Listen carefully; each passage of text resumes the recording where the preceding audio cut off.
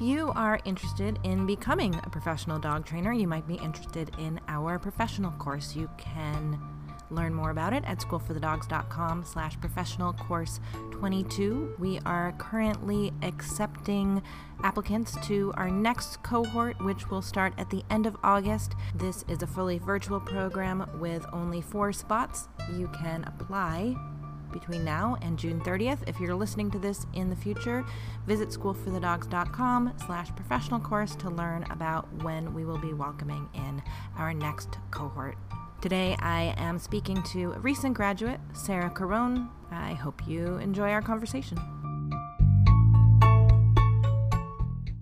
I developed this deeper relationship with dogs where prior dogs might have, to me, been one thing and dog training might have been one thing, but now it kind of has I can see its links to my own life and all these cultural things that we deal with.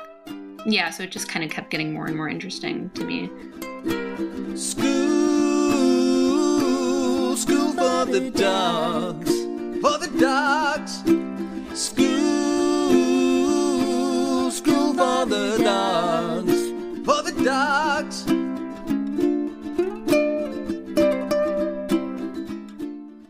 Sarah Caron, I am so happy to have you here. Why don't you introduce yourself and we can just go from there?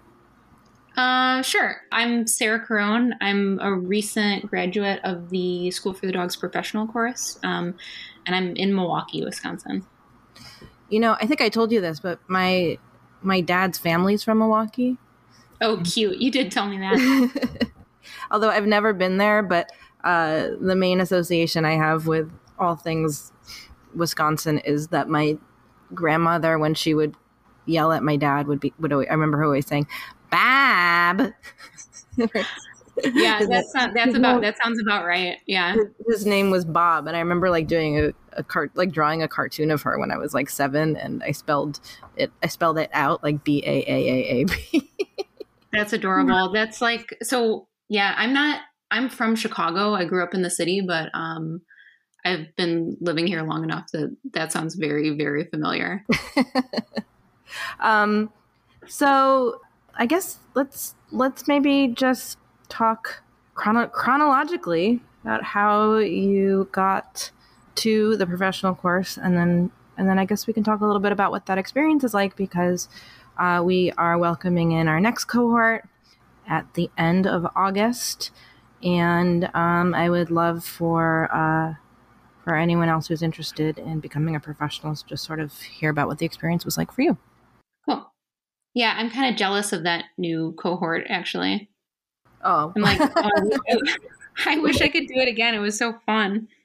Well, do you know that I was like a School for the Dogs podcast fangirl? No. Well, I guess I knew that you found the professional course through the podcast. Yeah, it was as did Leah, and sometimes it really makes me feel like I've done something right with my life when I remember that, because I feel like I'm talking to no one by myself in a room. But if it got both you and Leah to the professional course and into my realm, then I feel glad. I mean, I'm just glad to know you, but I'm also just psyched to see what you guys are doing. So, oh, that's sweet. Yeah, because at that time I was kind of I was digesting lots and lots of dog media, and the funnel started wide, and I kind of narrowed it down to more and more logical sorts of information. Well, so what got you interested in looking things up to begin with, and then I'm curious about like the range of things that you found. Well, so I had a dog. My partner and I kind of share this dog who we don't live together, but we own a dog together. But I don't know, it was during the pandemic, and like many other people, I was spending lots and lots of time at home with my dog and kind of refocusing on my relationship with him. And I think it started out, I just wanted to like fix behaviors of his. He was reactive to other dogs on leash and some stuff like that. And I kind of just wanted a fix for it.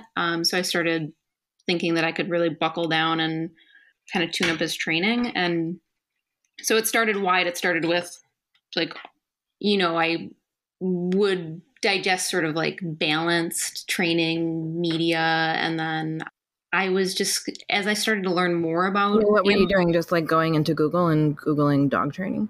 Yeah, basically, or like going into podcasts and Googling or searching dog training podcast, essentially, and just kind of taking things that people were suggesting. And yeah, I think School for the Dogs podcast was the first podcast that I found that was science-based, that seemed to be accessible for a layperson.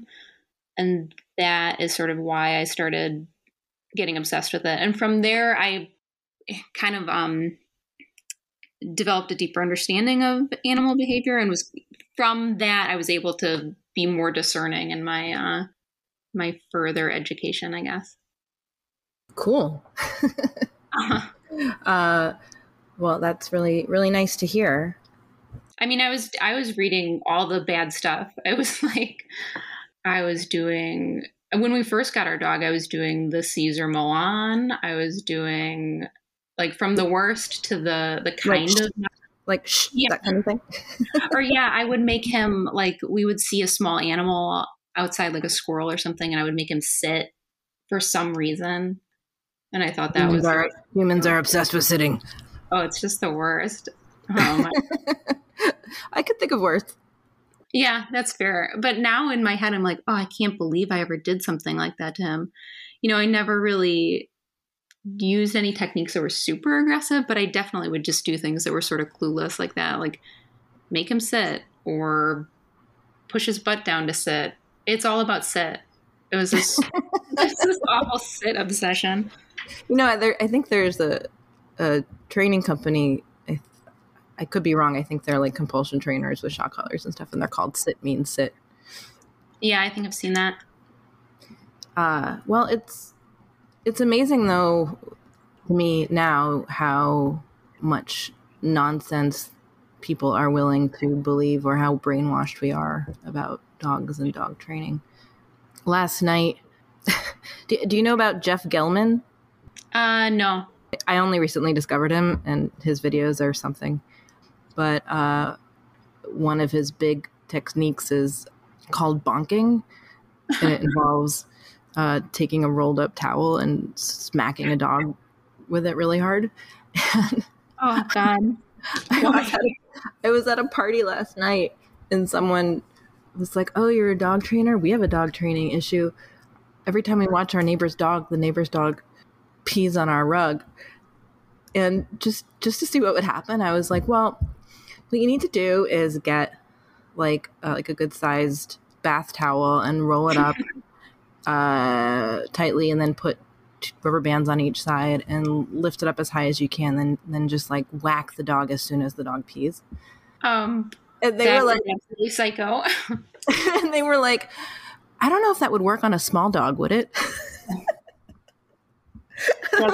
That's like really democratic and generous of them. I think they were just being polite, but I don't think so. I don't think they were like, clearly this person is crazy. I think they were just like, I don't know if that would work. Well, that's what's scary about it too, is that, you have a certain level of authority. So they're probably like, oh yeah. Well, I mean, the only authority is I said I was a dog trainer. They didn't know me other ways. But anyway, right. I mean, anyway, I promised that right afterwards I was like, I'm totally kidding. Let me actually talk to you about it. You're like, just take your dog to the vet and then make sure you take him out every hour. There you go.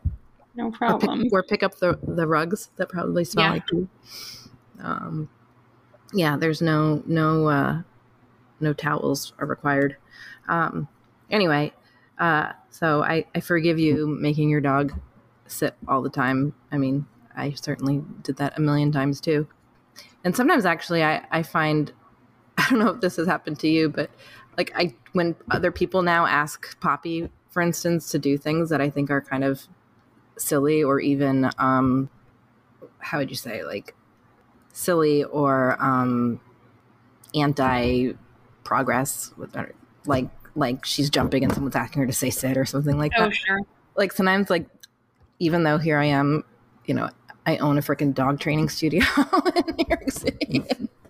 Like, this is what I do with my life. Like, I'll get tripped up, and I'll be like the words will get caught in my mouth, like, and I have to like summon up everything I can to be like redirect the person and redirect Poppy. Does that ever happen to you? Yeah, you know what? Like, my dog Chili, she actually has.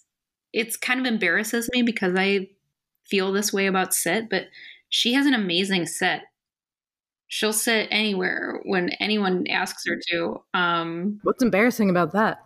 Well, it's just that we should all be so embarrassed. I know. I'm like, did I put so much training energy into sit that she just has this totally foolproof sit? Good. I guess. I'm like, wow, maybe I should work on something more, just a little more meaningful, but it does the trick. I mean, uninitiated greeters are impressed usually. I mean, a default sit is not a bad thing, if only because people are going to say to her, sit 5 times in 5 seconds. So if she's going to sit anyway, despite them even asking. Yeah, that's true. It's like it's like a tool I gave her to navigate the world a little better, I guess. Totally. People are much more willing to deal with a sitting dog.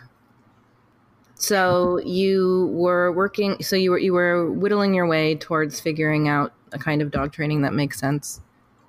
Yeah, and I think it was just the more that I read, the more a kind of like positive reinforcement or science-based approach just made sense, which is why it's often so confusing when people seem to have lots and lots of knowledge, but they don't get to that same place.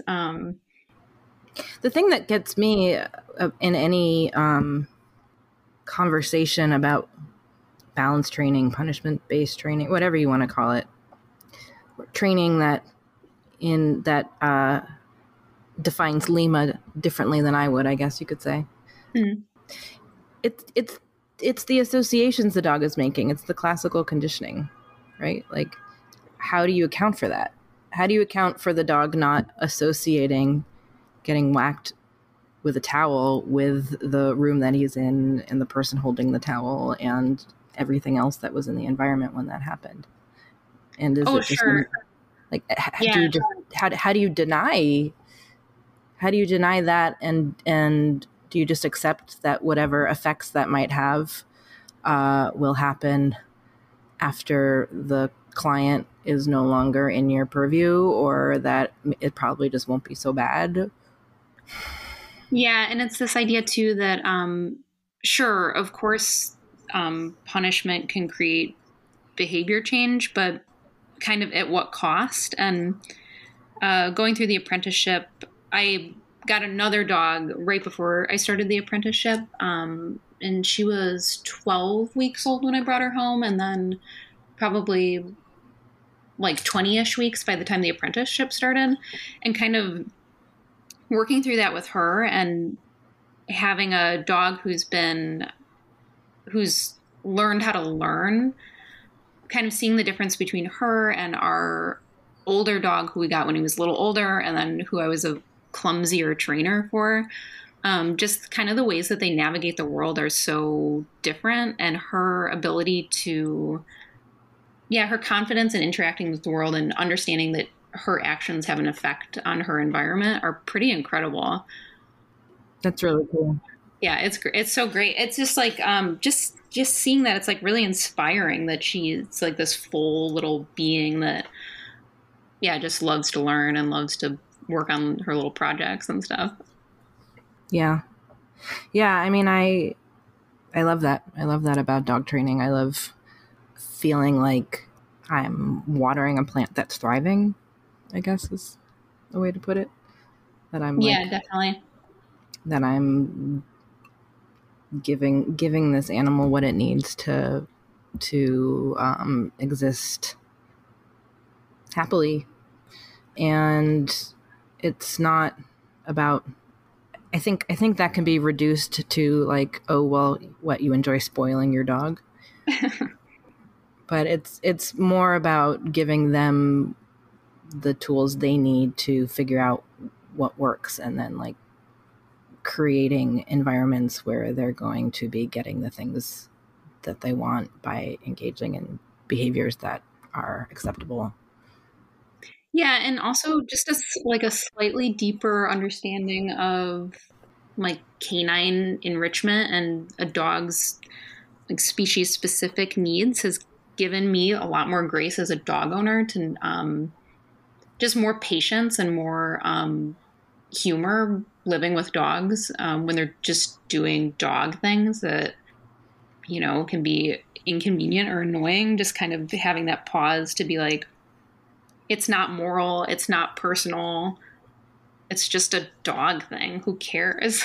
Right. Like, we'll just work on it. It's not really about me. It's like, okay, so she wants to shred up my stuff, so I'll give her her own things to shred, or her own things to chew, or her own place to dig. And then it's not about her trying to control you. And yeah, she's not trying to mess up my life. She's just trying to. Maybe she is. Maybe. Yeah. Did you have dogs that you trained growing up at all? We had dogs, but they had no formal training at all, and I'm amazed at the way many family dogs must have lived in the 90s. Like, I think, yeah, we would like give them a milk bone as a present every now and then, and I don't really recall them having any toys, or it was a little bleak.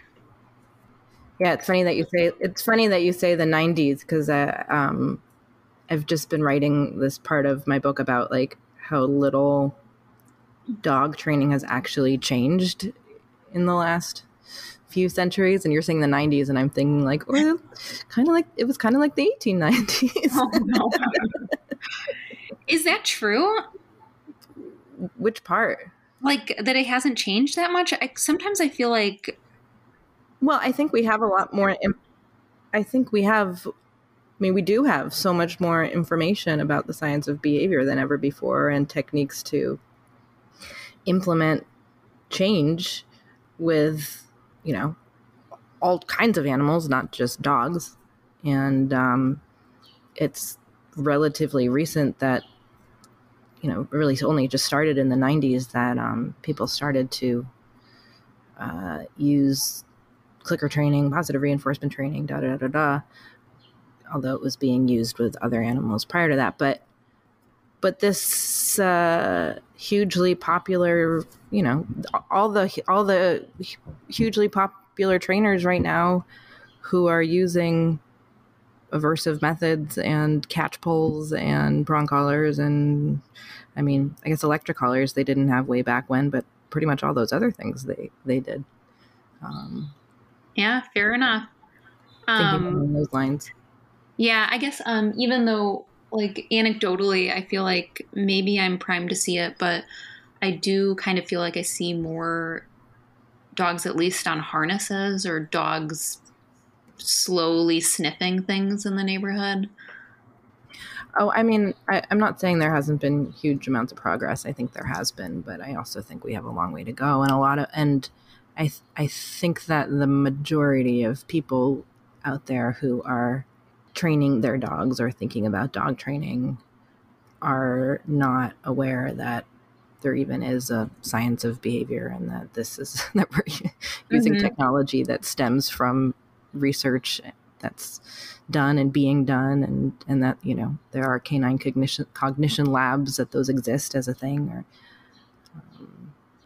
yeah, I think about that sometimes, also in context of my historic family dogs, just what the majority of people expect when they get a dog, or why people decide to get dogs. How so? I would kind of like to see the research on that, I guess. Oh, why? Like, what's changed about why people get dogs? Yeah, or like, what's the picture that people hold in their minds when they decide to adopt a dog? Do they expect the dog to be kind of like a piece of furniture, or what need is it serving for them? That would be an interesting study, wouldn't it? To like study study why people get dogs and Yeah, just because some of these training frustrations that many people have, or reasons that dogs are surrendered to shelters and what have you, seem to be many times sort of normal dog behaviors. yeah. So that's always kind of confusing to me. Well, going back into like the history of dog training, or like the modern history, I guess, people started to bring dogs into their homes, I think largely for the first time, like only after the Industrial Revolution, when suddenly there were more people living in cities rather than on farms, where like the dogs were certainly outside dogs. But more than that, what the single biggest reason why we have dogs inside now more than ever before, and pets more than ever before? Oh, what is that? Flea protection. Oh, what? Flea protection. Amazing. I know, right? Wow, what a simple technology. Like when I think it was, let's look up the name of the book. I think it's Pets in America: History by Catherine Greer. I think that's where I learned that, which it just blew me away, that this simple, this thing that like we so take for granted. Yeah, I mean, I think all these other consequences, like the fact that you own a dog training studio in New York City, is also then caused by flea protection. Right, which is crazy to think about. But here's what else is crazy to think about. Well, I mean, there are other advances too, like I think she talks about vaccines that helped, make sure that more dogs lived past puppyhood. And certainly the whole world of dog breeding and like taking out our eugenics, or our desire to practice eugenics onto dogs instead of people, also led to there being so many dogs. But what I thought was interesting when I really started to thinking about like the flea protection, the vaccines, like that's science that like I can't tell you about. That's like science that like I don't understand. Like I can't explain like exactly how flea protection is made or a vaccine is made. Like I'm not that smart. But people who understand that way better than I do have been able to make these advances that have, affected our lives. The basics of the science of behavior I can explain as I have on this podcast, like a pretty broad basic understanding that I think you could probably explain to a 10 or 11-year-old. I mean, my daughter's 3 and I already see her putting this stuff into place. Like they're working with our dog. Like that's the kind of science that is much easier to understand by someone who's, doesn't have some sort of advanced degree like I don't. And that also has the power, or I hope is having the power of like helping dogs live better, healthier, happier lives. But then there's this other way in which it's still kind of on the down low, even though it's so much less complicated than something like, I don't know, parvo vaccine. Do you know what I mean? Yeah. It seems like it's easier to understand just because it has more of a relationship to your lived experience. Right. Yeah, because it just describes it. So that must be what that's about. But it's still treated as some sort of like a pseudoscience where, well, I mean, I guess there's people who think that vaccinations aren't real either. So. Mm-hmm. Yeah, I know. I keep wondering throughout this whole dog training education of mine, I have wondered why I didn't learn this stuff sooner. Like why animal behavior isn't a bigger part of just regular like high school education, at least. Yeah. Like, did you learn about any of this in your earlier life? Not that I remember. No, I mean, I certainly though had like biology and chemistry and environmental science, all of which I remember none of. Uh-huh. I remember the xylem and the phloem are things. Oh, And it I has don't to do even know what with, those are. it has to do with celery. Okay. Okay, cool. Yeah, I mean, it's amazing. Or like, I mean, God, the levels of like calculus that I was doing, and yet this stuff isn't covered. At some point I learned that like after or during the Cold War, they started making kids do much higher levels of math and science. Like they got away from like, they kind of rushed through the basics to get people to, the point of graduating high school with relatively complex abilities. Because I remember doing like math homework, and my dad, who was like a much better student than I ever was like, I never got close to doing this kind of math. I have no idea what you're doing.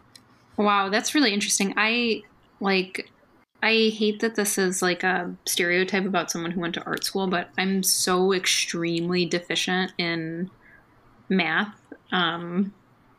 But isn't it amazing how like just a little bit of basic math will get you far? And I think like a little bit of basic behavior could really help people too. Yeah, that's so true. Like a little bit of basic math. Like what do I know? Like I can figure out percentages. I could do. Yeah.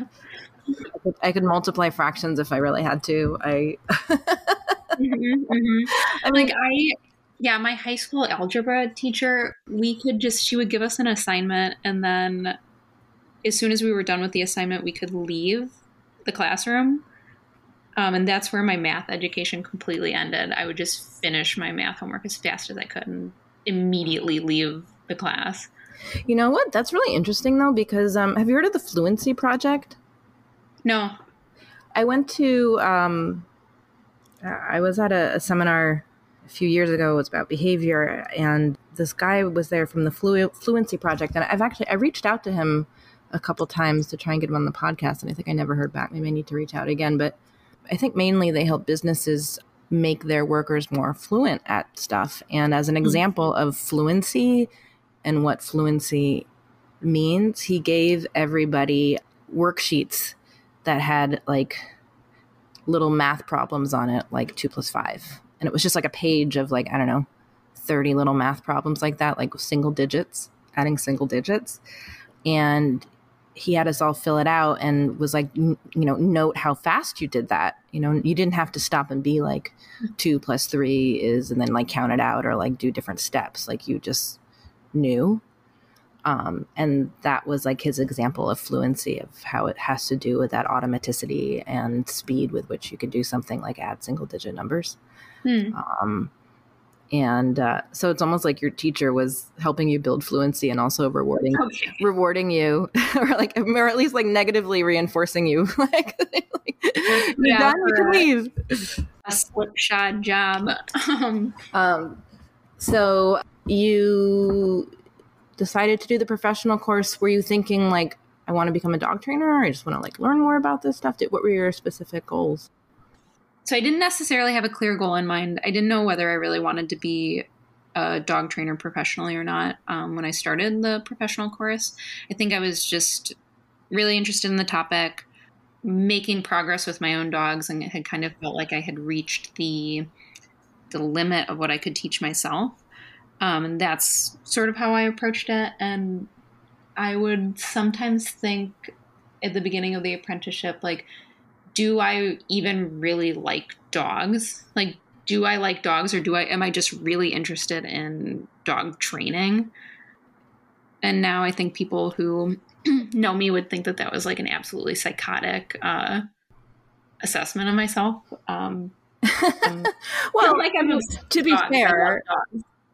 to be fair, like, dogs is not one thing, right? Yeah, that's so true. Do I like humans? And I guess a lot of humans I like. I developed this deeper relationship with dogs where prior dogs might have to me been one thing and dog training might have been one thing, but now it kind of has I can see its links to my own life and all these cultural things that we deal with. Yeah, so it just kind of kept getting more and more interesting to me. What's an example of something you can no longer unsee? It's putting on the dog training glasses. Well, and even just not sort of specifically. Well, I can't unsee all dog body language. I feel like I walk out into the world and it's just so loud. There's dogs out there, and I see like every little glance away from something that a dog does, or every little subtle body language type thing, and that is a little bit like, maybe I wish I could unsee that part. But just kind of how, I guess the bigger cultural stuff is more like just how punishment is used in interpersonal relationships, and then on societal levels too, like our whole like the carceral system, or just these bigger structures that now it seems so clear that there must be a better way to do it. We must just be we're just kind of falling into this pattern because punishment can be reinforcing for the person who's punishing, and all those sorts of effects. Does that make any sense? Yeah, 100% to me. Yeah, no, it's I never thought that dog training, that like deciding to become a dog trainer was like going to be something that would change my worldview. And I think when I started, like impact interpersonal relationships, like that's. I was talking to my friend, actually Libby, who does a lot of work behind the scenes on this podcast last week, and she was talking about her values.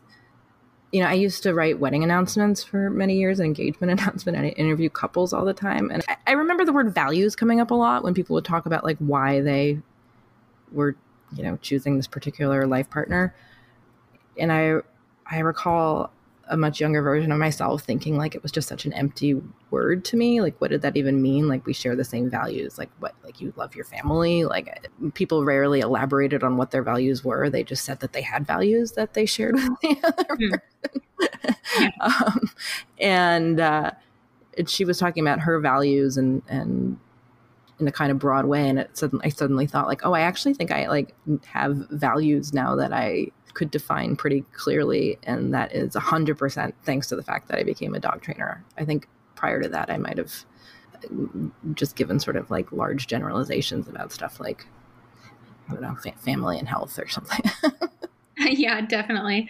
I totally feel the same way. That was like the big plot twist for me, because I think when I really early on, when I would think about dog training, I would just think about, I'll get my dog to stop pulling on leash. I'll solve a singular issue. And now it's just clear how better communication, and communication that kind of takes an individual's perspective into account, is just more humane. And it's had this kind of remarkable like therapeutic effect for me personally too. Just kind of, being able to define that value system and apply it, kind of test it in my relationship with my dogs, where it's both for me, it's easier because they're dogs, they're dependent on me in a way that no human animals are,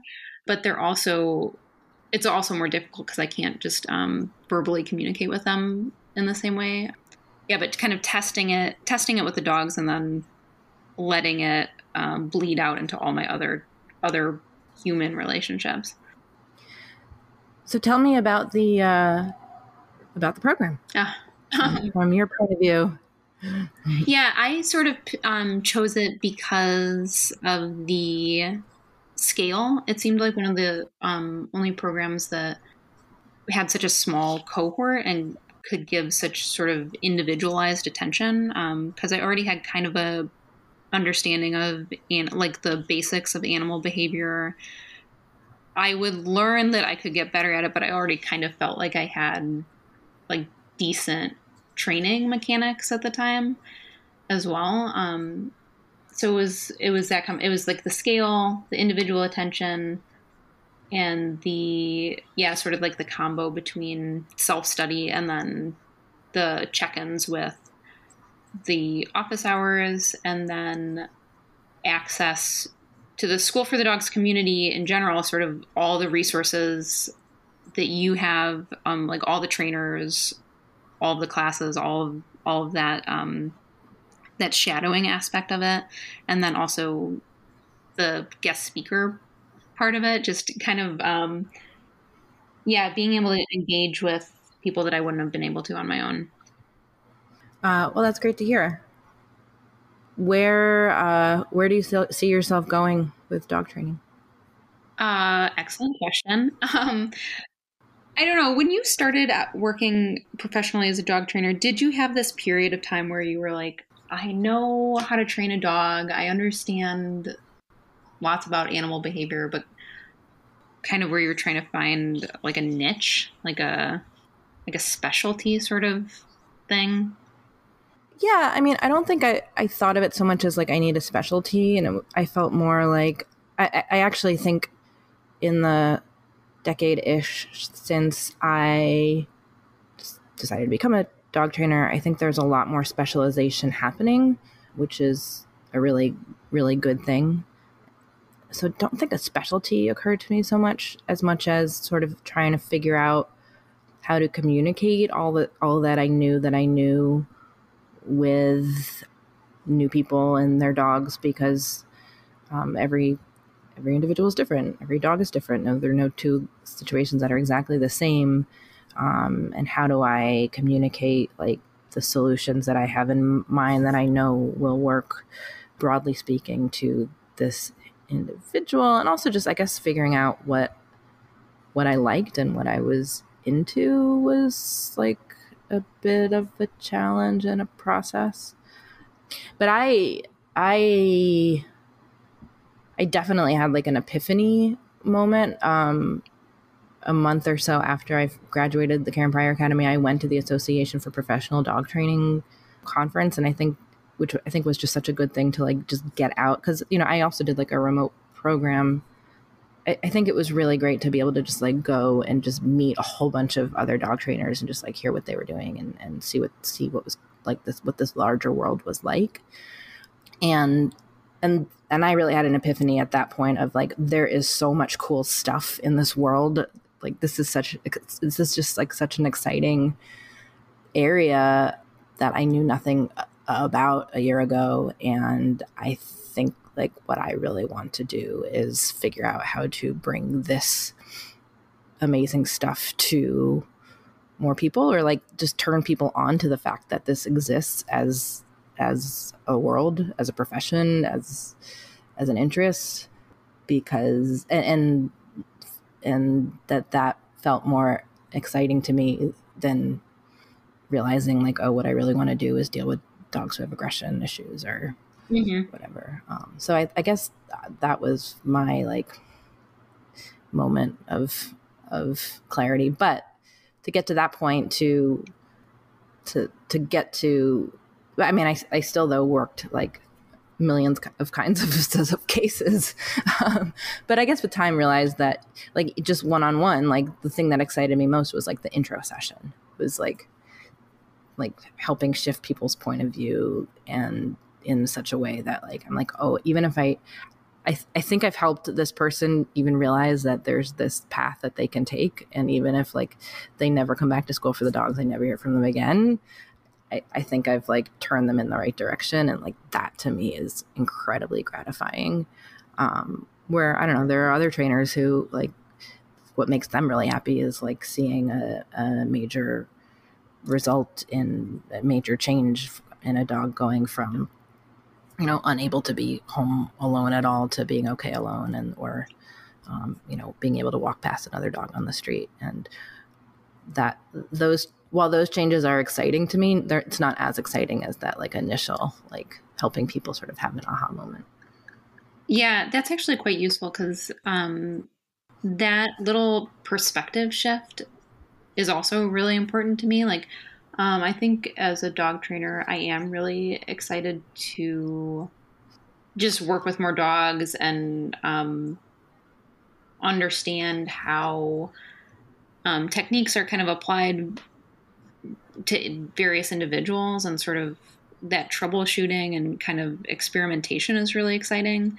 And just this whole field it can be so expansive. I'm really interested in just kind of like fulfilling dogs' needs, and just everything that you can do for a dog just based on enrichment is pretty exciting to me. And then consent behavior stuff, I'm like really excited to learn more about and put more into practice.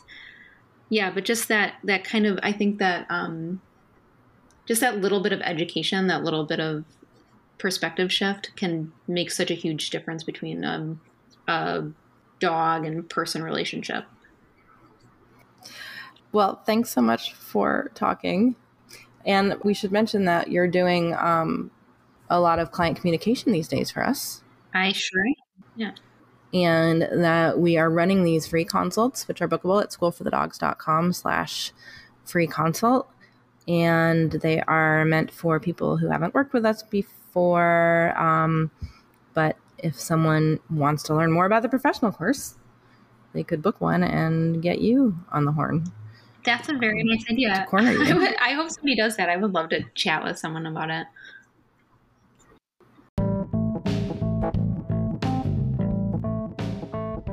Do you have questions about dog training?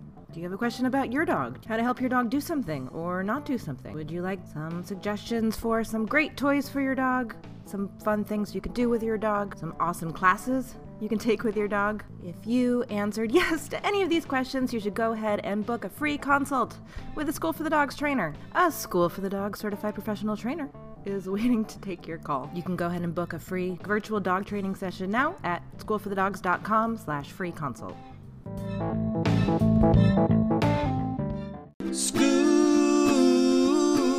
School for the dogs.